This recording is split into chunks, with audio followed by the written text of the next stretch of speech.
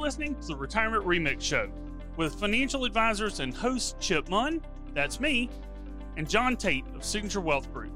Get ready for a bite-sized dose of timely and actionable financial planning and retirement tips alongside remixed retirement stories from real people just like you. Listen in now to be inspired, find direction, and build your own retirement remix.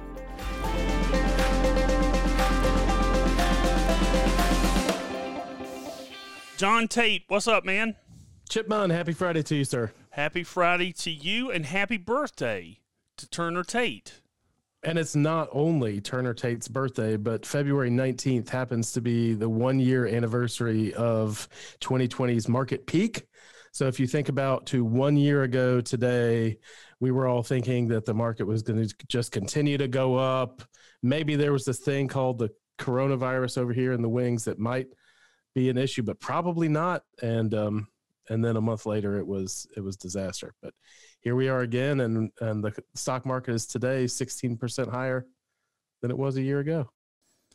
Well, it certainly has. It has been an unbelievable year, just all over the place in a lot of different ways. And one of the areas, John, and what we're going to talk about today, one of the areas that it really has impacted is small business. And, it has just been in some of the conversations that I've had, when folks are trying to understand the difference between how the market has reacted and what we see kind of boots on the ground in some of our local areas, it's the fact that there is no index for small businesses. If so, the things that we can invest in have historically been the kinds of things that have a little more staying power as far as being able to weather the storm cash-wise and some of those things. But it can be tough. It has been particularly tough on small businesses. And one of the things that is perennially tough on small businesses is taxes. And so kind of as we wrap up our kind of few-week jaunt into taxes, today we were going to talk about how that affects small businesses. So when you think, John, about small businesses and taxes, why is it important for those who are in business or who own a business to be paying attention to their taxes? It's one of those things that business owners really don't enjoy paying attention to, not only because it doesn't really make them any money, but it takes time away from what they really enjoy doing, which is running their business and doing what they do for a living. So it is something that requires some attention. And as we've said before in previous podcasts, if you can hire somebody to help you, that's the way to go. But, and not to make everything about COVID today and the markets, and we're talking about taxes, but businesses they're changing. I mean, we are watching exodus from bigger cities. We are watching a change to the traditional going into the office, sitting in your office and working, to not going into the office, creating a space at home to work from. And, we're seeing more people transition to working at home. And so that can occasionally mean that you're creating a space to work from that is dedicated to you, your work, and office. And so it makes sense to start thinking about, how does that affect my taxes? What do I do with that? And I know, Chip, you've created a home office space on your end. So, I have not done that yet. So maybe you can give me some pointers, or give some of our listeners some pointers on the best way to do that and how you made the decisions you made. Well, I certainly can give advice on how to set it up. I'm still in the process. I'm a big believer. We've talked in previous podcasts about hiring professionals as far as figuring out the best way to deal with, one of the things that I'm pretty sure of is if you have a home office space, but you still have an office, it does limit some of the things that you can do deductibility wise. So again, it's one of those things worth consulting a professional, but we certainly have seen a lot of changes in terms of people working from home by choice or by necessity. And one of the biggest things when it comes to not only being an employee in a business and working from home, but from owning a business, whether it's your primary occupation or a secondary kind of a side hustle or some sort of retirement remix type job where you're doing some consulting is, whether you're owning the business as a full-time deal or a part-time kind of side offering, owning a business offers you one of the best potential opportunities for tax planning. And so it creates a vehicle by which not only can you generate income, but it has a structure that's separate from your personal income taxes most of the time that allows you some different rules. And so one of the things, John, that I think is important is trying to kind of generally understand what deductible expenses are available. So one of the things that I have people ask me all the time is, do you have some general rules of thumb for things that I can deduct and things that I can't? And before you answer that, because I'm going to put you on the spot for some examples, important to note, John and I recommend that you talk to your tax provider. We're talking in general education terms. We are not giving specific tax advice, so be clear about that. But John, what are some rules of thumb as far as deductibility of certain things, some of the things that you've seen from your business owner clients?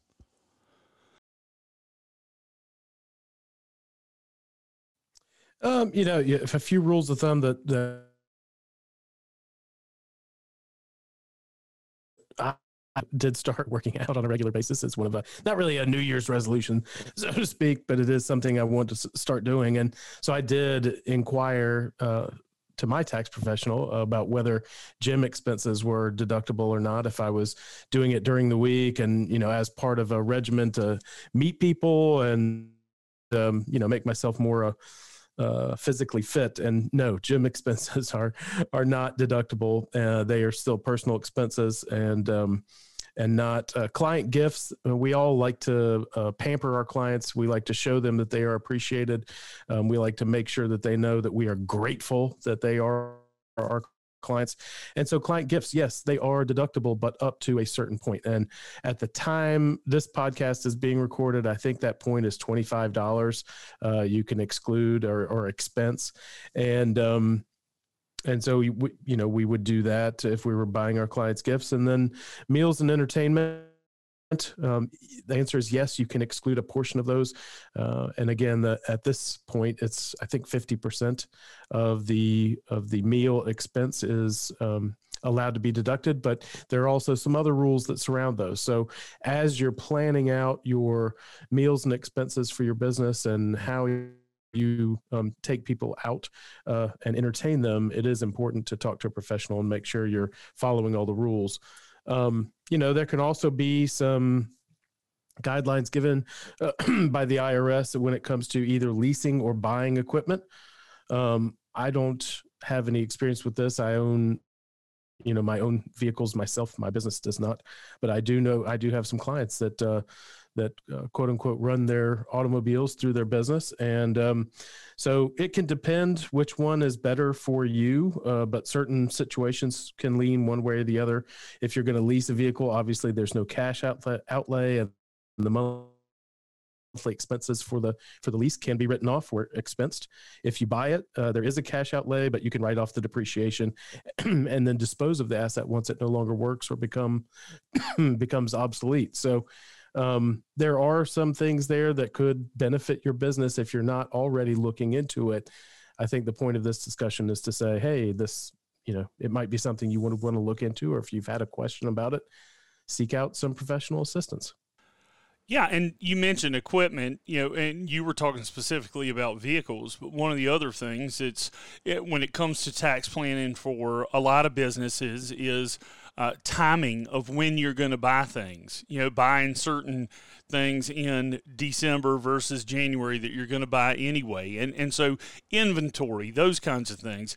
There's just a big difference between signing the front of a check and the back of a check, and for most of us who spent a lot of our time as employees, signing the back of a check, you just put it in the bank. When you're signing the front, there are a lot of other decisions like what we're talking about that go into really kind of how you handle things. One of the things, John, that can be a big part of kind of the decision making is the structure of the business. So is there a right structure? How do you make a determination on how to structure your business, and what are some of the different kinds? There is no, I guess there is no werewolf killer. There's no silver bullet for all, but there are some better structures for some business owners than others. And so one of the most common ones that we see for small businesses starting out is the LLC, the Limited Liability Corporation. And this is a structure that it's less rigid in its profit loss allocation. Everything, flows through to the personal return, which makes it a pass-through entity. That's what that term means. And it does provide limited liability from creditors between what you're doing on the business side and what you're doing in your home life. And that is important. If you have a business, you never know what types of liabilities may strike or when they might strike, and it's important to have some protection. So that's one of the main reasons that I see people adopt the LLC structure, but it's also because of the pass-through income portion of that tax structure. And then, of course, you're going to pay self-employment tax on all your income. That doesn't change, but it is a better way to do things than just a sole prop or a sole proprietorship or just technical structure at all. Once you have an LLC, you can also adopt a tax structure called the S corporation, and adopting that tax structure keeps the pass-through entity there, and the profit and loss is dictated by share ownership. So in an S corp, there are shares that you own, and so if you and a partner own 50% of the company each, then the profit and loss is divvied up 50-50 or whatever that share ownership is. And if you look at the main important tax piece of the S corp, it is that you have the ability to take both a salary, which has self-employment tax, you have your FICA that is paid on that, and then you also have the ability to take dividends, or what some business owners call a draw from the company. And the advantage of taking a draw is that you're not paying any FICA on that money. And so the way I usually explain it to people is, if you're going to adopt the S corp, pay yourself a reasonable salary in W-2, pay into Social Security, pay into Medicare, but take another piece and pay yourself without putting into any of those things, and look at the amount of money that you save in employment taxes and set that money aside for potentially a retirement plan contribution or something like that. So you're building up both sides. You're building up Social Security and Medicare, but you're also building up your own retirement assets. And I think that's very important, and something that the S corp benefits its users. Have you had similar experiences with that, Chip?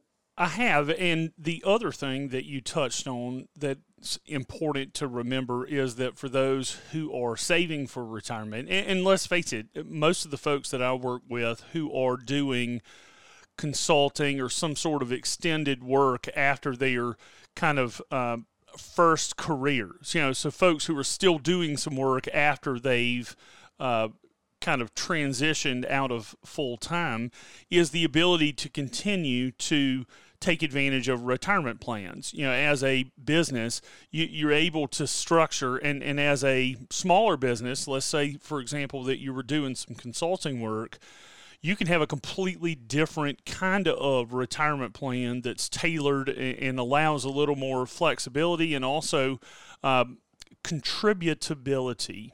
And so that you were used to with the typical 401k plan, perhaps at your old job. And so the ability to earn money and still it's not what you make, it's what you keep. And so the ability to save some, because a lot of times folks in retirement are working not because they have to, but because they want to. And so realizing the earned income may not be exactly what they want to do. They want to make it, but being able to establish a new retirement plan can be really helpful. And that's just one of those things where we've talked before about professional help. One of the things that kind of the biggest mistakes, John, that I see is that people get into these things and there are forms on the internet, that you can, setting up an LLC, for example, is incredibly easy. You can do it over the internet. The tax structure and the rules around that, though, can be complex. And so it's an area, one of the areas where I've seen is missing opportunities kind of because you didn't know what the rules were. And I think that's one of the biggest mistakes I see is folks not taking full advantage of what they could do because they didn't know all the rules and they didn't maximize kind of their opportunities. I would definitely agree with that. And it's like, the old killing a mosquito with a cannon type of situation where if you have this great structure, but you're not using it, it's really not doing anybody any good. And so to go to a professional, at least in the first couple of years, even if you in your mind, you really don't want to hire a professional long-term to do it, what I typically suggest is try to overcome that thought at least for a year or two so you can see how a professional would tell you to do it. And then if you want to go out and do it yourself that way, that's fine too. I do have clients that have chosen that route, but most of the time as the tax law changes, and we all know it does change, you really do need somebody there watching out for you and making sure you're taking advantage of all the options that are available to you, and just so you don't miss anything. Because once taxes are done, it's pretty much, once the year's over, it's over. Yeah, there's no going back, really. No, it's one of the few times you can't go back and fix those things. And so it's, again, I think that we've beat the drum of getting professional help, but the truth is, as a business owner, you have better things to do. And you can make more money running your business, doing your consulting, making your product than you can trying to figure out the best way. And like we talked about in a previous podcast, the best tax professional is more like a meteorologist than a reporter. And so you want to be able to work with somebody side by side. That's one of the biggest success tips, John, that I would see is to plan, is to use this. And we say this because, if you're listening to this as it's first, as the show is released, there's plenty of time in this tax year to plan and to make adjustments. You've got plenty of time. So use this as a time not only to wrap up, this is a time, John, when most people are focused on wrapping up last year. It's also the time where you have one of the bigger opportunities for impact for next year. John, any other success tips before we wrap things up? I think we've covered it pretty well. I think, just looking into the intricacies about whether or not a home office might work for you as things change, and just, being able to kind of roll with the punches that life throws at you. That's really all we try to help our clients do. And that's the reason you would reach out to us and ask us questions. Well, and I think the last thing I would say is keep good records. One of the hardest things about running a business is that in a lot of cases there can be a lot of entries and transactions, and not to mention all the rules. So keep good records, make sure that that's something that you're doing. And if we can be of help, don't hesitate to reach out. Just let us know. John, great to see you. See you again next week, brother. Yes, sir. You got it.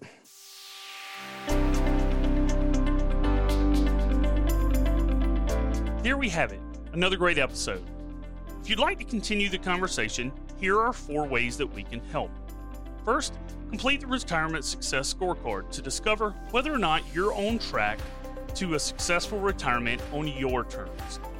You can find this at signaturewealth.com/scorecard. Second, get a complimentary copy of my book, The Retirement Remix. Whether you're interested in real-life retirement stories and inspiration from others like you, or you want to learn more about Medicare and Social Security, it's all in there. Go to theretirementremix.com to grab your copy. Third, listen in on bi-weekly office hours with our team. We host live virtual office hours to share new investment and planning information and answer your money, markets, and retirement questions. Find the details to join us at signaturewealth.com/office hours. And fourth, schedule a complimentary strategy call with one of our advisors to make sure you're on track toward your ideal retirement. Go to signaturewealth.com and select the Signature Wealth office closest to you. We'll be back here next week for more on the Retirement Remix. Be sure to subscribe on iTunes or anywhere you listen to podcasts so you never miss an episode.